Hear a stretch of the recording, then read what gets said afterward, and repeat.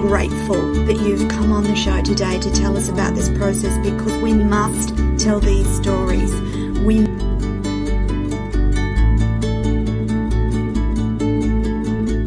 Hello everyone, and welcome back to the Author and Artist Hour with your host Toni Lontis and my gorgeous co-host Kez Wickham St. George. Now, we have a guest who would appear to be having technical difficulty getting onto the show today, so we're going to start anyway. And just a reminder, each and every week, Kez and I come on the show and we get to talk, and it's a real privilege to talk to other authors and artists on the show each week.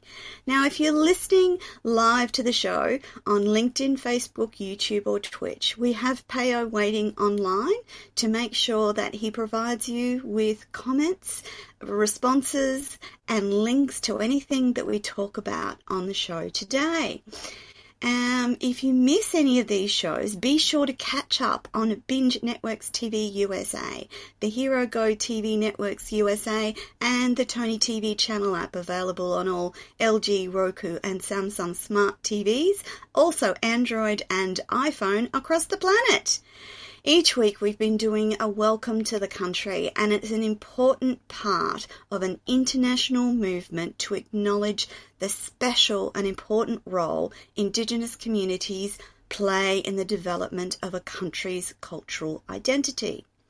So today I want to respectfully acknowledge the people of the Yugambeh language region, the traditional owners of the land on which we meet and broadcast, and pay my respect to the elders past and present, and all the Aboriginal and Torres Strait Islander peoples here today and listening live online. Now, my gorgeous co-host, whom I have great delight in introducing each week, is an international best-selling author in her own right. She's also an author, mentor, a general mentor and an artist. She volunteers across Western Australia in the state that she lives and does some amazing things, including traditional radio, and she also, as part of her portfolio, does amazing video book reviews on her YouTube channel. And I have the privilege each week of sharing this time with Kez, and I love it. Now, I'm not going to tell you about our guest because we haven't got her live online, so Kez and I are actually going to do a little bit of an update. Now, last week we had a wonderful time talking to Kez's movie producer, Sally Newman. And Sally has created a mini movie from the prologue of Kez's latest book. And we had a wonderful conversation about the process of what that looks like. And Kez, I'm wondering if we can just recap on what that process was like for you. And it sounds relatively simple, but incredibly exciting. So what was that like for you? It started with a conversation, didn't it? It did. I was trying to think back when, excuse me, Sally and I met, and we met 4 years ago at a Women's International Celebration, and we were both up for awards. We both didn't get them; someone else did, but we were both there in the room, and it was like, she's got the most beautiful partner as well. So I met them both. And we always said we'll catch up for a coffee, and it didn't really happen. So when I had the book, finished my book Scribe, and I had the prologue, and I was editing the prologue myself, and then I thought, it just came into my head, ring Sally. So I did. We had lunch. Sally's daughter makes the most beautiful like food boards, so yes. One of those were brought along, and I made my traditional St. George raisin scones, which are worldwide famous, because sometimes they rise and sometimes they don't. And anyway, we sat there and we got the prologue out, and we went through it together, handing that over to her, knowing that she could change some of the dialogue. Now, there's not a lot of dialogue. It's more scenery, but the dialogue. So therefore it made the dialogue even more important, that the words were actually, because described an emotion. And anyone that's read my books knows that I'm right into emotion and how our emotions work. And, and she said, I'm honoured that you've asked me to do this. And I said, what do you mean? She said, because it will have to be changed. And I just about started to bite my nails. You can't change it. How are you going to change these things? So, yeah, it was like time to hold my breath and think. I think what a lot of us don't do is realise that we have experts to do the job. That's why we ask them to come in to work with us. So me having a hissy fit and saying you can't change anything is completely wrong.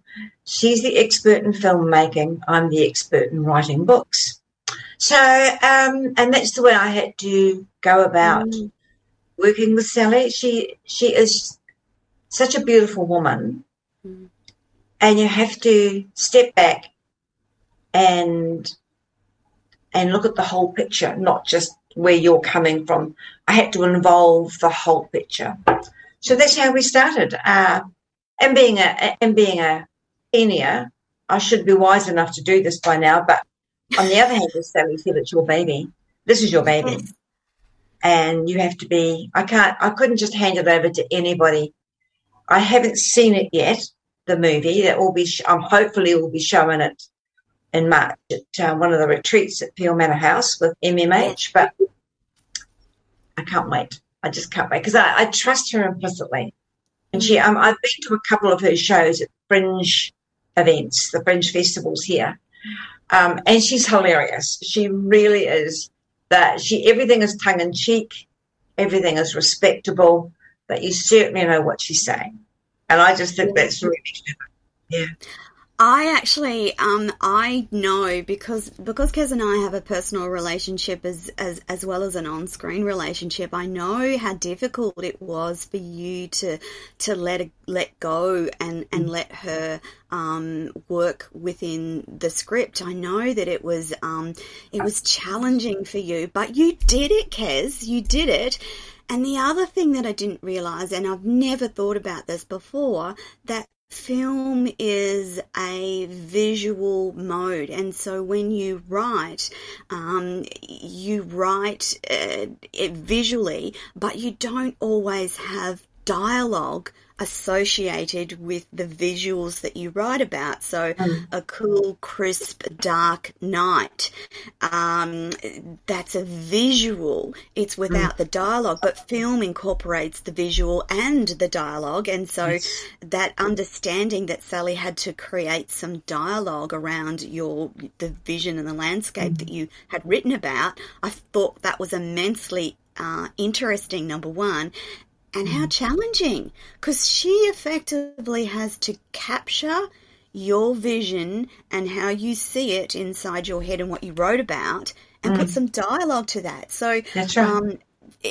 That's a skill within itself, and it appears that Sally is very good at that, Kez. What Sally and I did was she didn't add to the dialogue.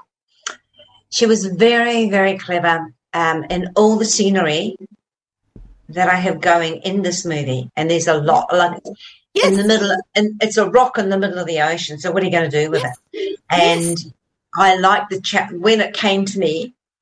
Let's write about a rock in the middle of the South Pacific Ocean, and there are plenty out there because I've been on one myself. So being on that one rock, and that was when I was very, very young. It must have stuck in my mind. But Sally has added music, which instead of dialogue, you get the music. So music is also emotional as well. So instead of wandering the beach and hearing funny noises, she's added music. Like we all know that when you wander the beach, you hear the sand being squeaky under your feet, or if it's volcanic, you'll hear rocks under your feet or pebbles under your feet. You also hear the ocean taking everything away as the sea comes in and out. Whatever is on the shore will make different sounds. So if you've got pebbles on the beach, it will make a definite rattling, whooshing sound. If it's just sand, it makes a sign. I had to remember all those things. and then Sally had to add the music. So that's the way we got around it. Kez, did you find yourself going to physical places and sitting and absorbing the sounds? Or was that something that Sally took? So you did that as well, to just sit there and go, okay, what's that sound? That's the waves washing ashore. What's that sound? That's the pebbles rubbing together. What's that sound? That's the shells knocking together. Did it give you a deeper sense of attachment to the scene and the words that you'd written in the first place? I asked Sally to do the filming here at a place called Point Perrin. Yeah. And when you're over here, Toni, I will take you to Point. I will take you to Point Perrin. It's huge. What do they call it? Like lava rock, big formations. Yeah. And you can sit in 2 or 3 of the caves there and listen to the ocean. Now, I didn't know she'd gone to where I wanted her to go. Yeah. She did it. She went to the point of extreme for me. She actually hired a boat, fell out the boat, got filmed in the rain. Yeah, she sent me photos. Guess where I've been today. She was drenched, absolutely drenched. Thank heavens it was a fine day, but it was still wintertime. Oh, yeah. You know, so it was cold. The wind was cold. She went to extremes for this movie for me. She actually, it's the first time she's done anything like this. Normally wow. Yeah, so it's the first time she's collaborated on a movie. So it was just, she told me where she'd went. And I thought, that's a dog beach. So I went around there. Yeah, I went around there myself. I thought, I'm going to experience what Sally's been through. So I packed a thermos and a couple of sticky buttons, and hubby and I, away we went for a picnic. It was scary. I wouldn't sit there. It was scary. The waves were like coming right up to you. We actually got into a cave. We got into a cave there, and it's only a very shallow cave. Yeah. And I said to my husband, I'm not comfortable. Yeah, so Sally did all that for me, whether she was comfortable or not. She did that for me, and I thought, wow, you're very dedicated to your profession, because she wanted the best. And okay, it costs money. You can't tell the listeners it didn't, because it did cost money, but it wasn't a lot of money. That's what amazed me. It wasn't a lot of money. You know, I was thinking zillions when I asked her. And when she came around for our first meeting, I was sitting there with bated breath thinking she's going to ask for an awful lot of money. So when she actually gave me the invoice, it was like, oh, my goodness, you've done all that work. And it was a lot of work that she actually wasn't. She did it because I'm local, my publisher's local. We all live just around the corner. I mean, we all live in different directions around the corner from each other. Rockingham's quite a small little city. And so, it's just, I really appreciated the effort and the work that she put into it. You didn't have to do all that.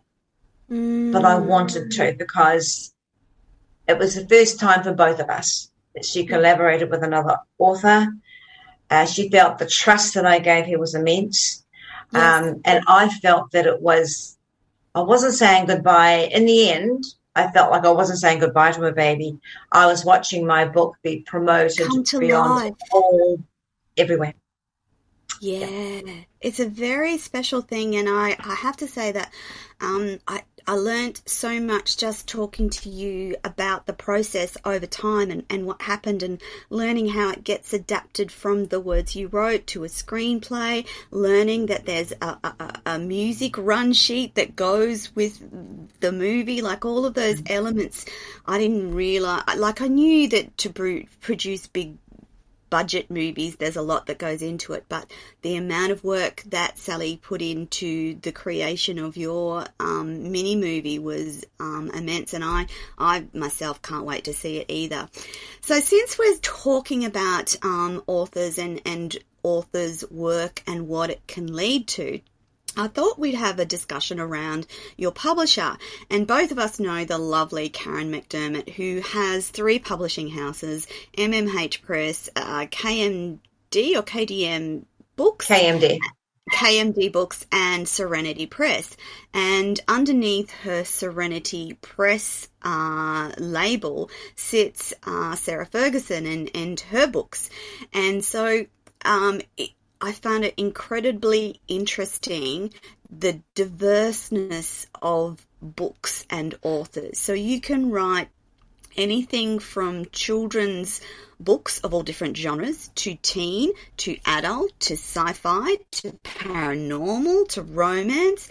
There's immense scope, and the world is a hungry place for books and authors, isn't it, Kez? It is. Mm-hmm. The thing is with our lovely Karen is she's a busy bee.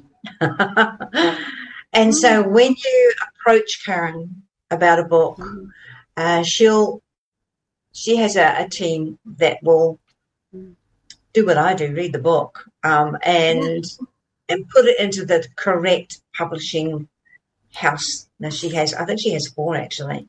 I think there's one called White House as well.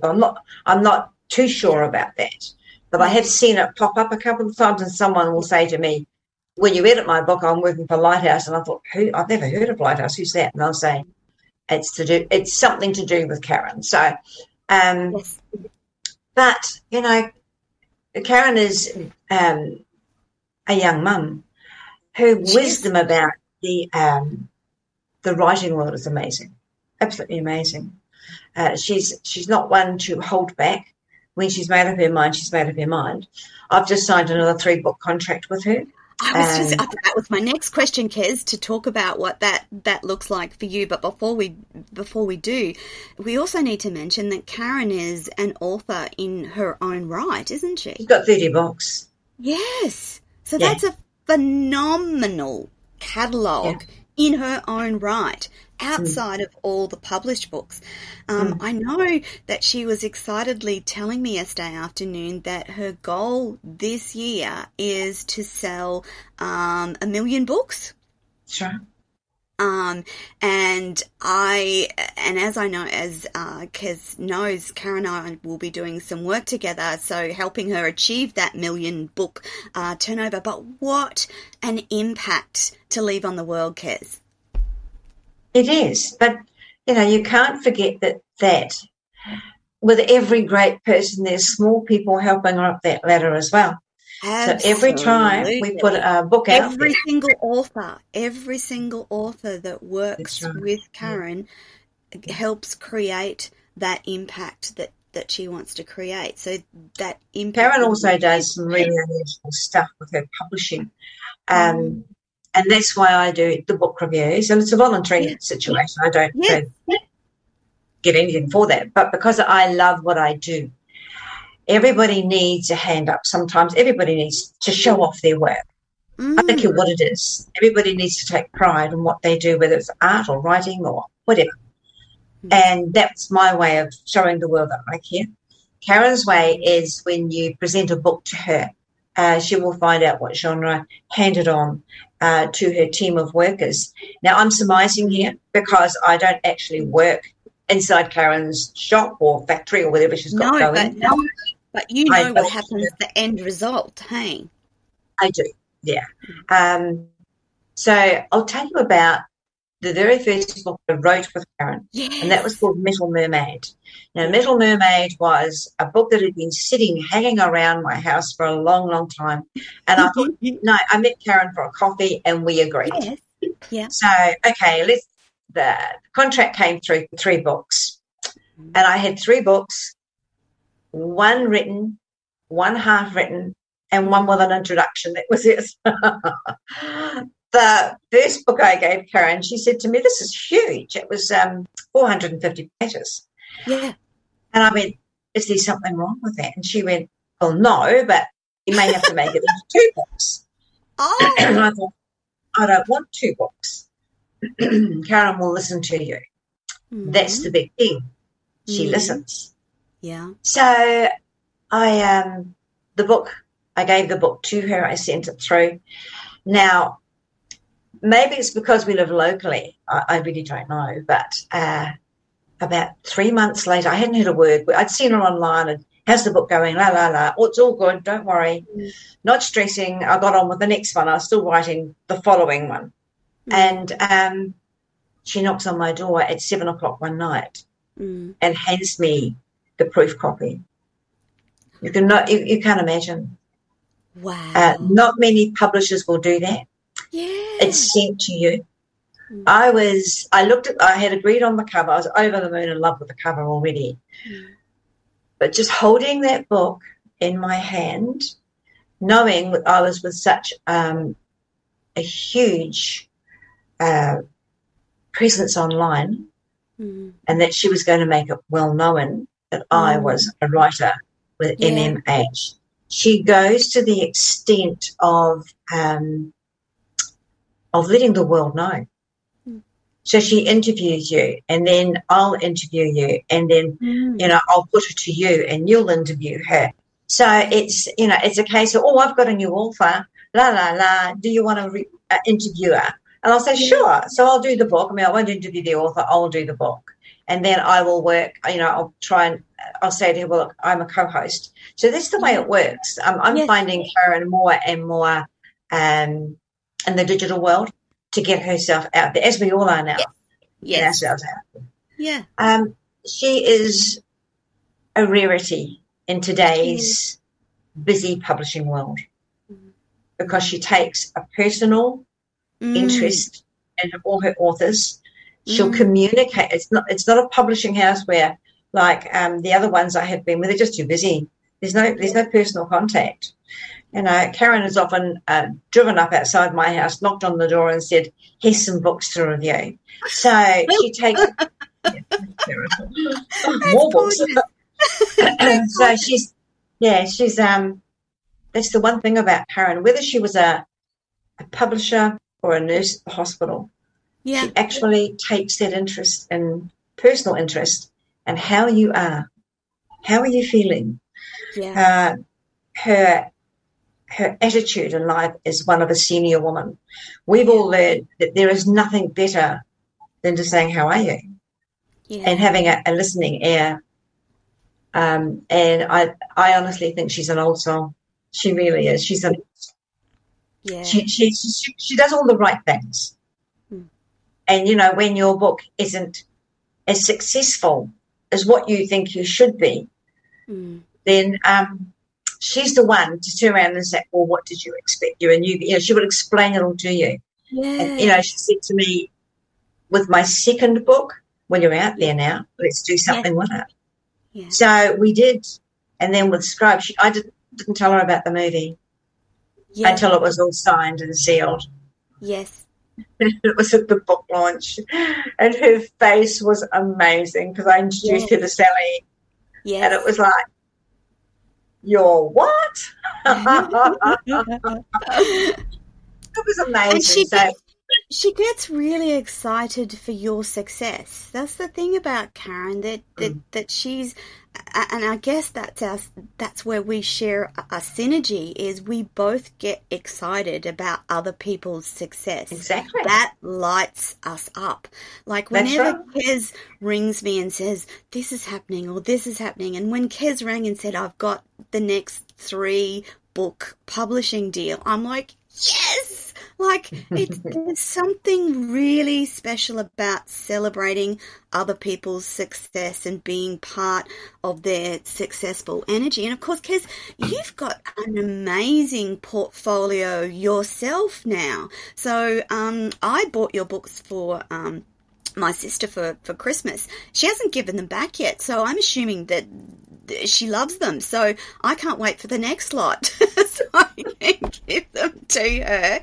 And that's the thing, isn't it, Kez, that you've got to start somewhere, and it's pretty rare to get that instant stardom and success that everyone dreams of, but you can achieve that over the course of a number of books and it's no less as sweet, is it? So if it happens instantly, that's amazing and phenomenal. But for many of us, it's over the course of a lifetime of a whole sequence of books. That's And right. suddenly you get towards the end and go, oh my God, Keswick and St. George is putting out a new book. I've got to get it, which is how I see your authorship happening, because the books are just beautiful in their own right. They're so well written.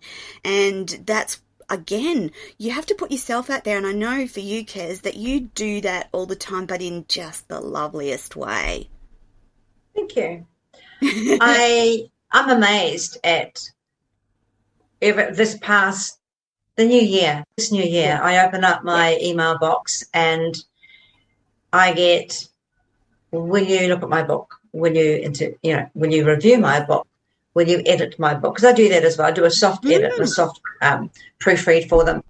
So I'm amazed. And I said to my husband just this morning, I think I'll retire. This is much too much work. I'm stuck in my office nonstop. When I was an artist, I would get outside a lot, and do some work. So now we have to, after the show, actually, hubby and I are having a meeting about how I can get out more.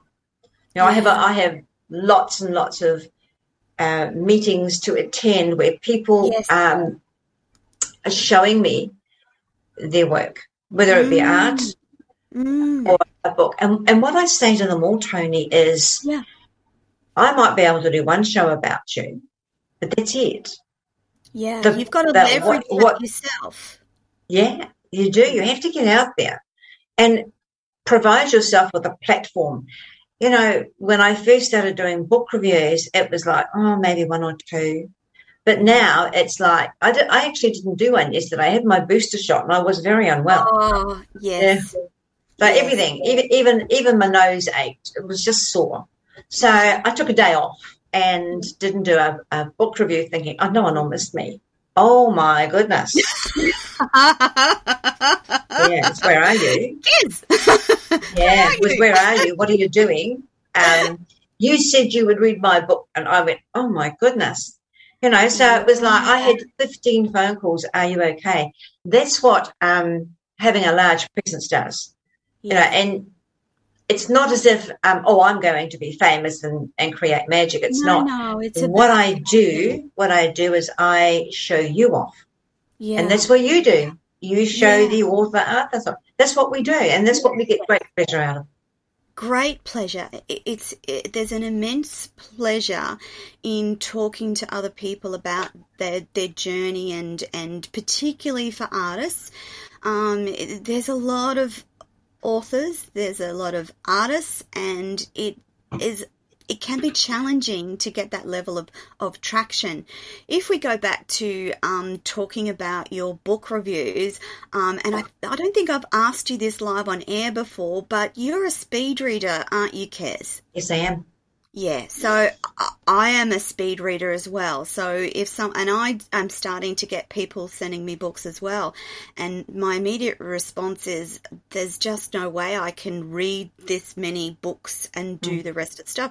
So I have to speed read. So it's an incredibly valuable tool to get the general gist of the flow and the story behind a book. And that's the only way that you could do your book reviews, isn't it, Kes? Because you get sent books all the time.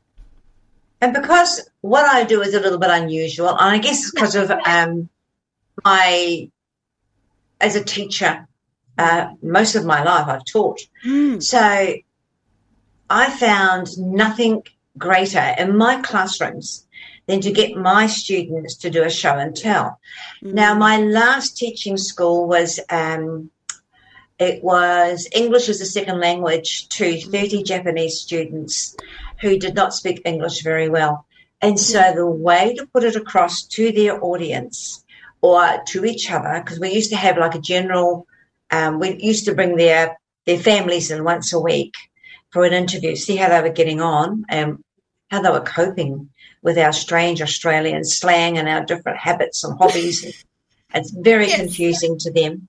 And we'd have a show and tell. And that really worked. It really worked. So when I started doing book reviews, I thought, we're not going to do the normal one, like I'm going to read it on Amazon or ebook or whatever. I don't like that. I like to hold the book in my hand and then show the public, I've got a book, and this is a fabulous book.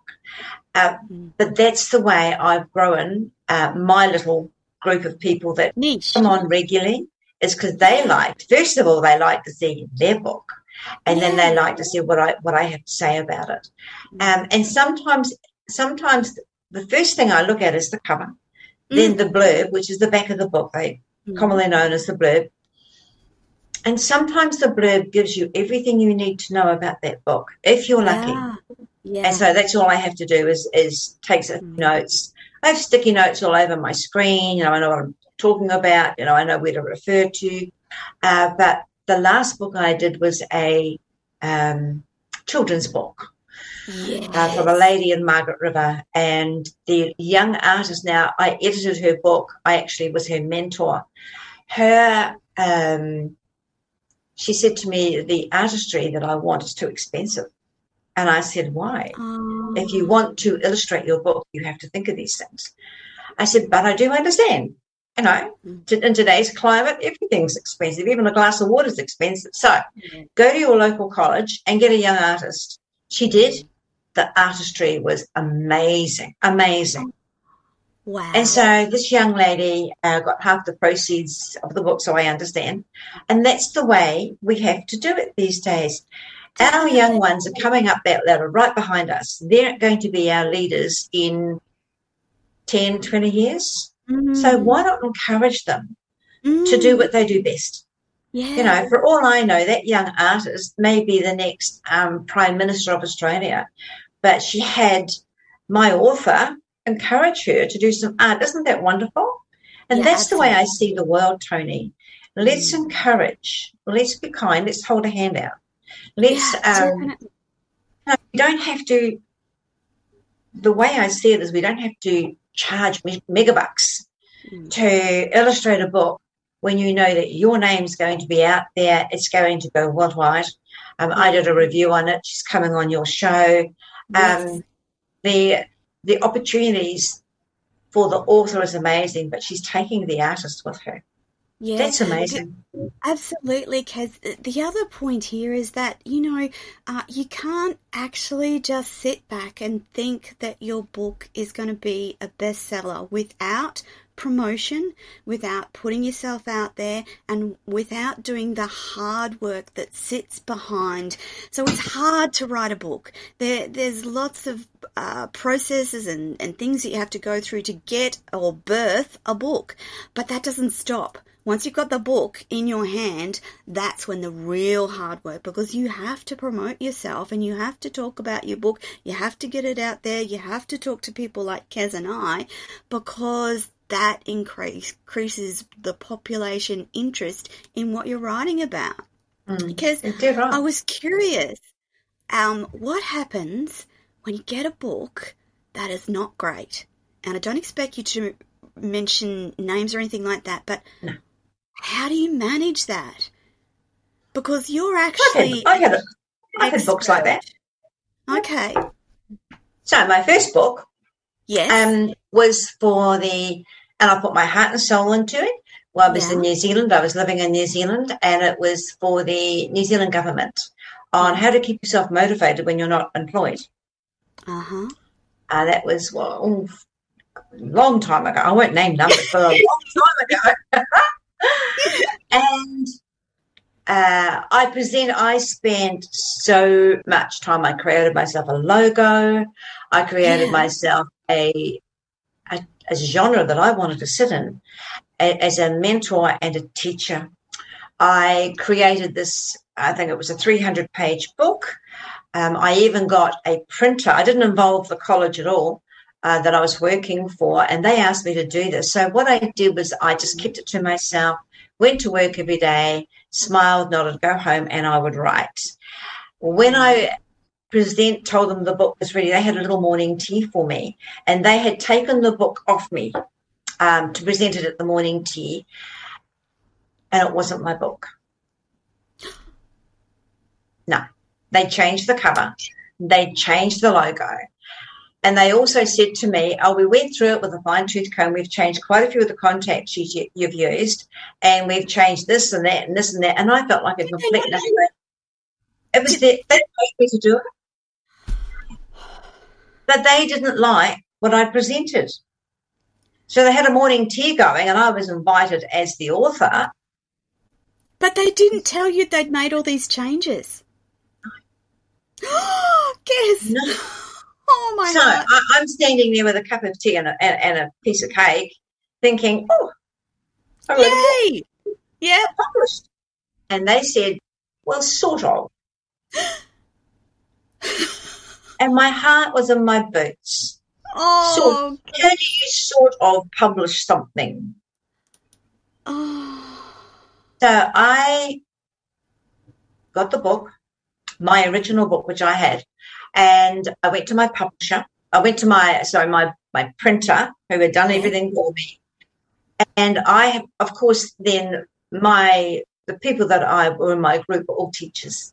Mm. So I sent the book out to them. Yeah. And I'm quite pleased to say it's still being used. But that moment in time was, I'm a failure. Oh, yeah. Yeah. Big time. Yeah. Yeah. Now, if anybody's ever been in those shoes, no, you're not. Mm. It's someone else's decision, not yours. And that's the way you have to look on it. It's someone else's point of view that doesn't quite agree with yours. Mm. There were some things in the book that I had written, but most of it was factual. I like to quote Zig Ziglar, and he was a very big man in those days. Yeah. And so a lot of quotes from him to uplift people that were reading it. So the students that were reading it, they actually said to me, can we read your book? Because they knew what went on. They're not silly. Yeah. So it went back to Japan. So there you go. Yeah. Yeah. When you send away things have changed with publishing houses. You still have your traditional ones that will say, yes, we'll publish your book, and there's maybe 500 to carry on with. We're talking about the days of Dickens when they used to get amazing amounts of money for them in those days. Those days are long gone. Yeah, no. Doesn't happen longer. So in today's publishing, you pay for everything, and you expect your publisher to do the work. I've heard of publishers dropping the ball recently, just dropping the ball, and people that I've actually mentored them through their book. Yeah, and it's like, what's happened? Mm. Okay, and they hand me the book with tears in their eyes. It didn't work. Yes, it done. It's going to work because we're going to go about it a different way. You've got a published book. Let's make it look good. And I've often reached out to Karen. What can I do with this? How do I? And she's advised me. Yeah. She's a wealth of advice. That woman, she really is in the publishing world. And also I have going to Crom Castle, which you will be doing very, very soon. I made an amazing amount of writing friends, and I can reach out to them at any time and say, I've got a bit of a difficulty going on here. What's your thoughts? And so once you start mixing in the writing world, writing becomes a lot easier for you. Yes. It does become a lot easier. You don't have to write a bestseller for your first book. No. That was my bestseller was my fourth book. Yeah. But Karen made that happen. Yeah. She said to me, what's your dream wish? I said, a bestseller. She said, done. And that was it. I don't know how she did it. I don't want to know how she did it. But I got a bestseller out of it. And the next book I'm writing, which is called Jigsaw. Another 3 books. I love writing about people's emotions. I love writing about how people react. So at the moment, it's a very, very mixed up story about 2 very different people and how they bring other people into their lives. That's another story. Yeah. Because it looks like the lovely Karen is joining us for the last 10 or 12 minutes of the show. So as soon as she connects, now I've got tongue-tied. Whilst Karen is connecting, we will do the intro. So Karen's unfortunately had some technical issues today, and so we only got her for a short time, but I'll quickly introduce the lovely Karen Connell. Now, she was born in Los Angeles, California, raised in a desert community of Newberry Springs, and Karen returned to the city for college. She attended UCLA, majoring in economics and minoring in history, and she survived severe domestic violence and used her experience to become an award-winning speaker as a community educator. She has numerous local and national TV appearances speaking about her harrowing experience and using her platform to speak out against domestic violence. She went on to lobby with the Coalition of Advocates for the first domestic violence training law in California, serving along with other advocates and law enforcement officials on the state attorney general's task force to create a new law enforcement training manual that then trained the L.A.P.D. She's also served on Los Angeles Domestic Violence Council. She was recruited to create a domestic violence advocate program in Los Angeles City Attorney's Office, which now has a special unit devoted to domestic violence. She is a Reiki Master, a Certified Hypnotherapist with a Master's in Therapeutic Imagery, and EFT, that's Emotional Freedom Technique practitioner, and her book is called Go Beyond Surviving. It's her debut book, and it's been 40 years in the making, and it's about one woman's path surviving domestic violence, giving back to the domestic violence community, and learning how to use the power of choice to transform yourself. And it includes many of the life lessons and resources that help others, and it pays it forward. And good morning and welcome to the show, Karen. Oh no, have we lost Karen already? No. Hello. Hi. Welcome. How are to you? The show. We're good, my lovely. Now, I must explain to the audience that Karen, as a result of Karen's domestic violence, she has a hoarse voice.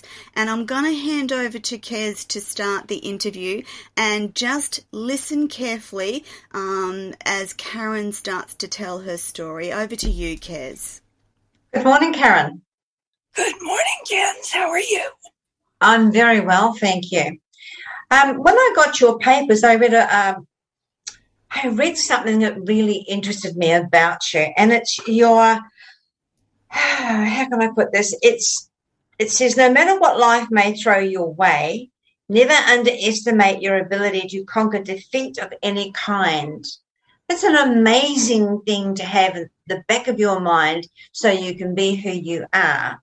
Can you explain to the audience why that's your byline?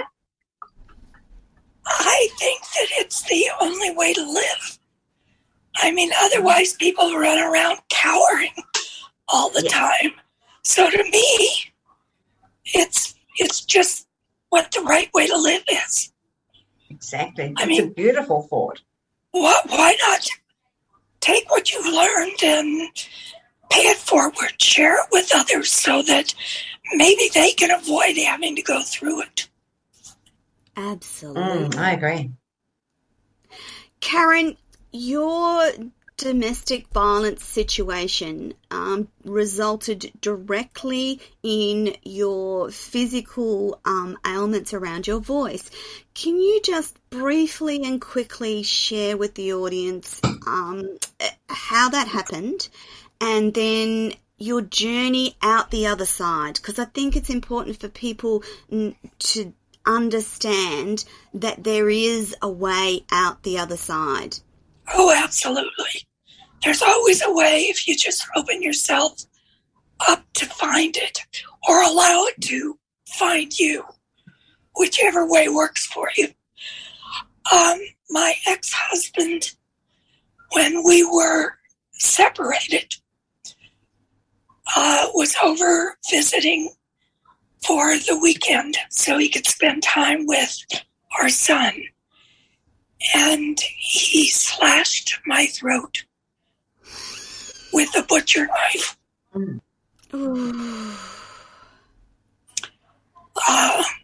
My then 6-year-old son came in and saw what was happening and jumped on his dad's back and started pounding on him to get off.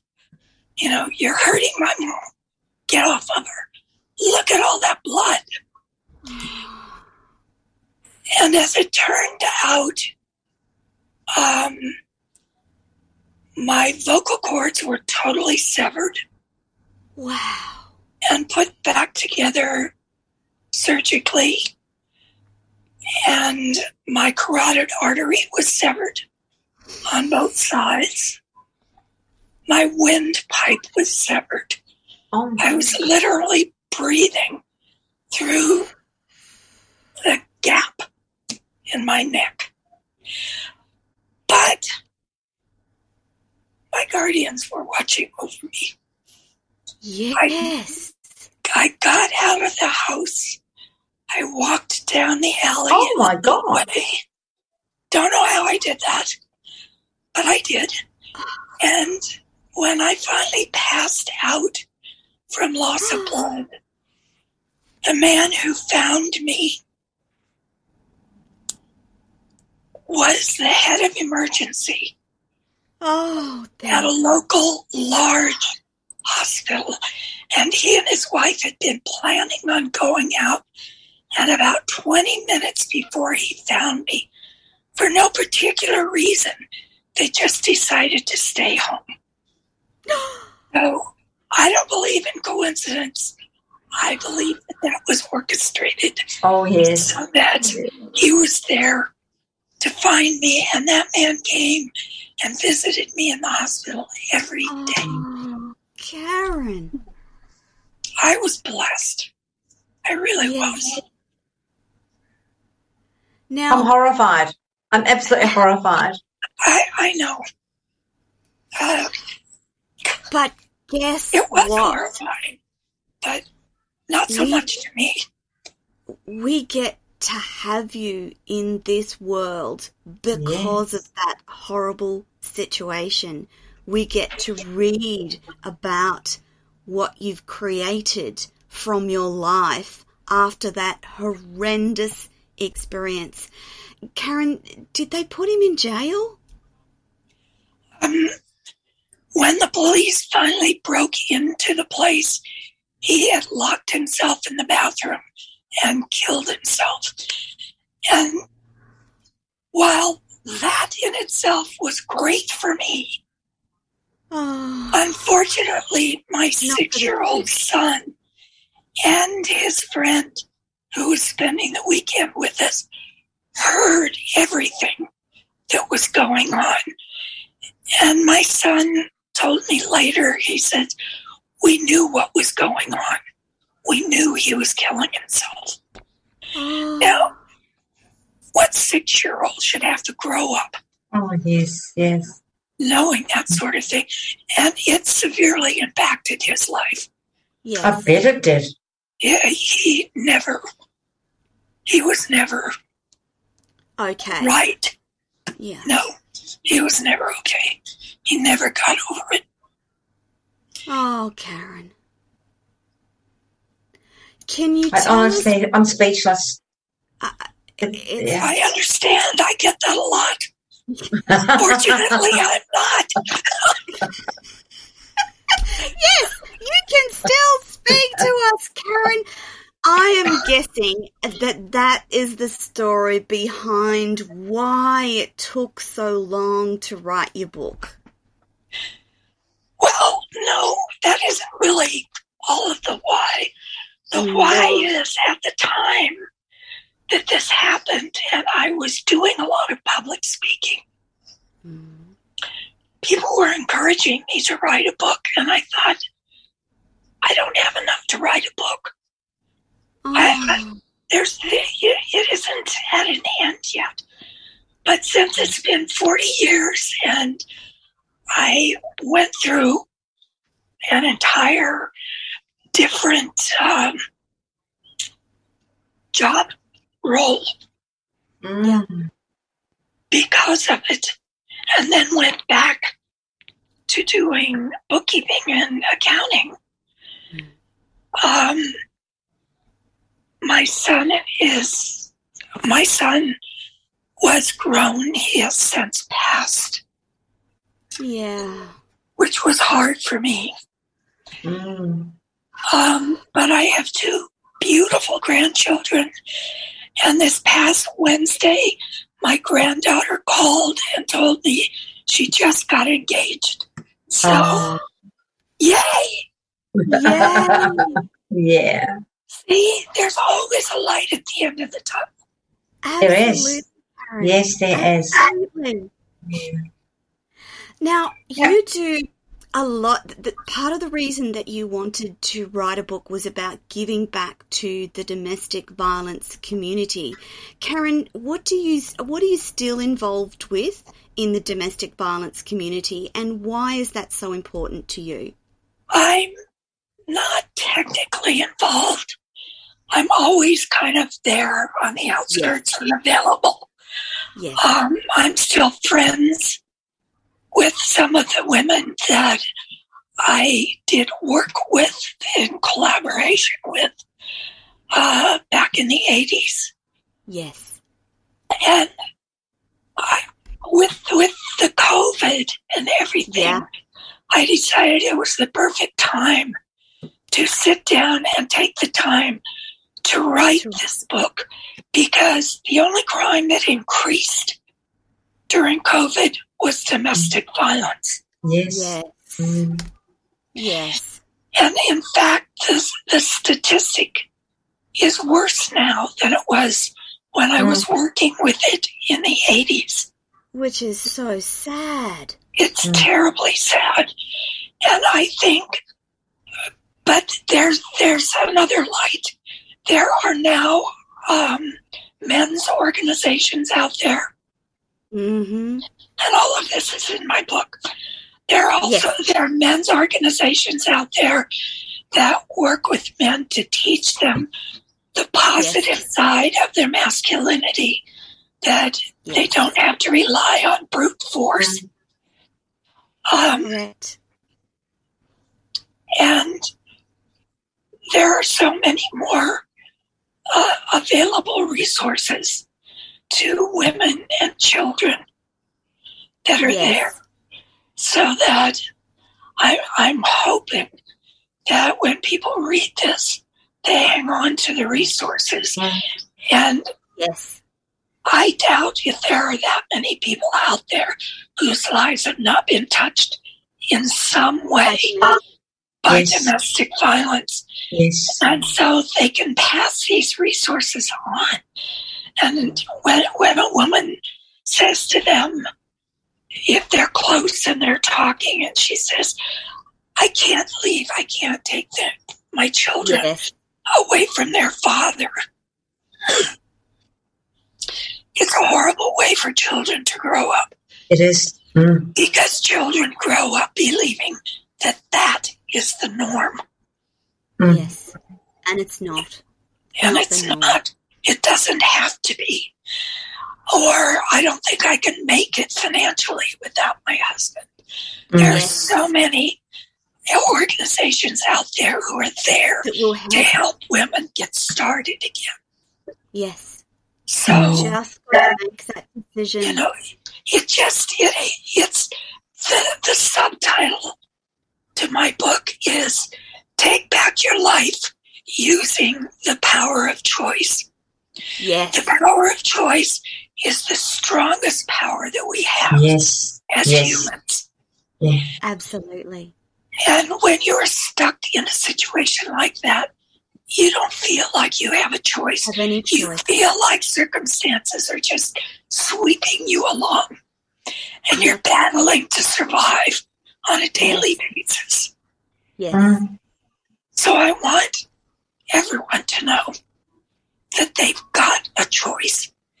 They can change their lives by changing their choices. Absolutely. We've all made good ones. we've all made some that weren't quite so good, but we can all change them. Absolutely. And Karen, I'm so sorry to cut you off, my lovely. We are completely out of time. We have 30 seconds left. Can you please tell us where people can connect with you? Is your website the best place to do that? No, because my website is still under construction. Yes. Because my book is not published yet. Yes, I know. It's under... Everything is under construction, my dear. For the audience listening, we have the link to Karen's email. Yes. And you can read it to them, right? Absolutely. It's KCONN@sbcglobal.net. And that email will also appear in all of the show notes wherever you're watching this show today. If you don't catch that email, please reach out to Kez or myself and we can put you in touch with Karen. If you jump onto ToniLontis.com, under the guest section of our website are details and connections for Karen. Karen, thank you so much. I'm so sorry that we didn't have very much time with you. We are, Kez and I, both incredibly gracious and grateful for your time on the show today.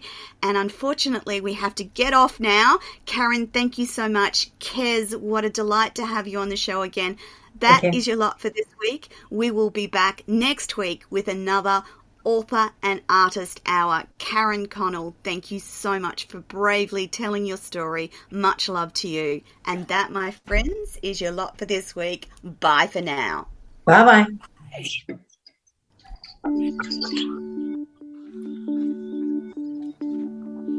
Shit. I thought it was for tomorrow.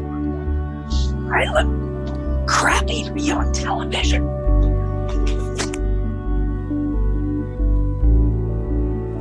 I'm so grateful that you've come on the show today to tell us about this process, because we must tell these stories. We